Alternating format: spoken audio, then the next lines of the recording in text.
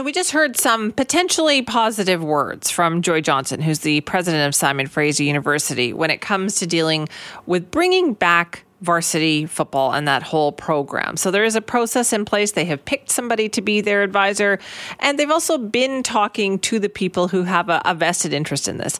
Now, Mark Bailey is with us now, president of the SFU Football Alumni Society, to talk more about this. Mark, thanks for being here. Good morning. Thank you for the opportunity. Greatly appreciate it. Well, tell me, are you feeling positive after the last, 48 hours?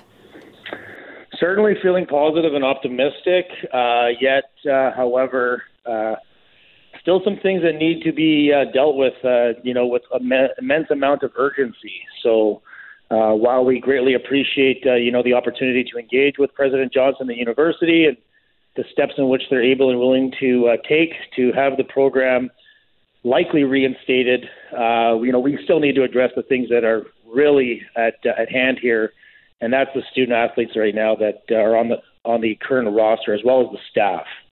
Right, because what we heard, and I asked the president about that specifically, is like honoring the scholarships for the full program, not just for next year, and she said they would.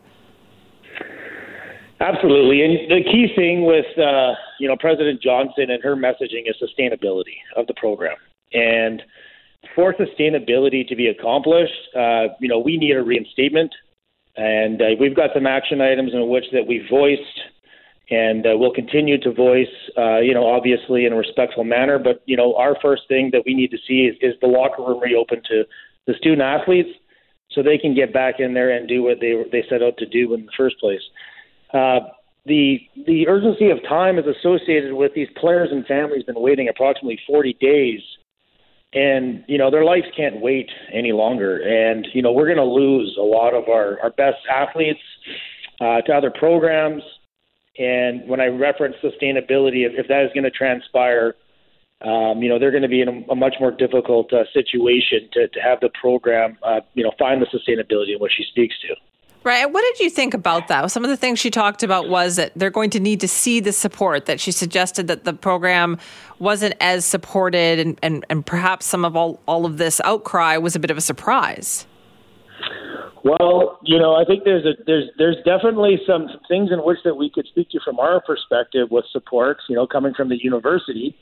But if she's speaking to that, I think what she's referencing essentially is the amount of engagement and community that have now kind of obviously come through this process. And I believe what she's asking or referencing is sustainability with regards to retention and keeping all of the other or new key stakeholders involved as well as invested. So, we've seen, an immense amount of support from Mr. Mark Dolman with the BC Lions, with his financial contribution, and then as well, like spotlights from other major entities, whether it's been, political and or professional organizations. So I believe what she's really suggesting is that we continue to build off of that. And we're aligned with that, of course, but there's a lot of work to be done to make sure that we have all those things continuously in place.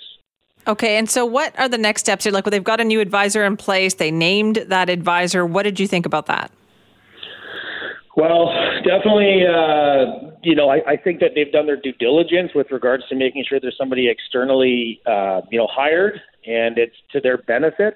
However, I do believe there's also other ways about going about the process. It's quite an expensive hire to be had, and it'd be great to see, maybe another route. But I'm not here to obviously, argue the process in which they're going about it. It's more of us working and collaborating and engaging with the university and being a part of the process in which they've started. Mr. Copeland here with the McLaren Global Sports Group, I believe has quite an extensive background and is accredited. And we've already had engagement with that gentleman already by email, and we look to work with him, immediately next week to get the things in place. But, our action item right now, like I mentioned already, is the locker room. And, when I say urgency, I'm talking today. We need to see the locker room open, and we need to see these student athletes back there. But we're here to collaborate and work through the process with the university to find the best outcome for the student athletes. Is it possible, do you think, Mark, that, a year from now this program could be restarted? It's possible that could be the scenario. We're definitely not trying to, I guess you say, put that out on our agenda. Our agenda's immediate thing is to get the student athletes there and pursue an exhibition schedule for this year. And as well, we've alluded to earlier that we've provided the university with 9 games for this year. They very well may assess things and say those are not realistic. We only see 6 of those games being realistic, and by all means that's fair too. But something at that point is better than nothing. A lot of these student athletes are not going to find other places to play, and make a unilateral move to go find a great education somewhere, like SFU, and still play competitive university football. Okay, so the next steps here, then you're saying get the gym open for some of these players. It must be such a waiting game for them, right? Like they don't know, should they move on? Should they stay? Yeah, and we've been engaged with the student athletes, consistently throughout the whole process, and they've been very, very mature, and they've been very patient, and the families as well. And we're doing our due diligence as well to meet with them and give them the support that they need. We had a call last night with the entire team, with our alumni group. We've got 90 people on the call, and to hear some of the things in which I'm hearing is quite concerning and upsetting. And it's hard not to be ornery or just, obviously having an immense amount of empathy. But, it's been a long waiting game, and, they're putting their lives on hold. So it's necessary that we get them back to where they were. All right. So still lots more to come on that. Mark, thanks for keeping us up to date. No, thank you for the opportunity. Greatly appreciate it.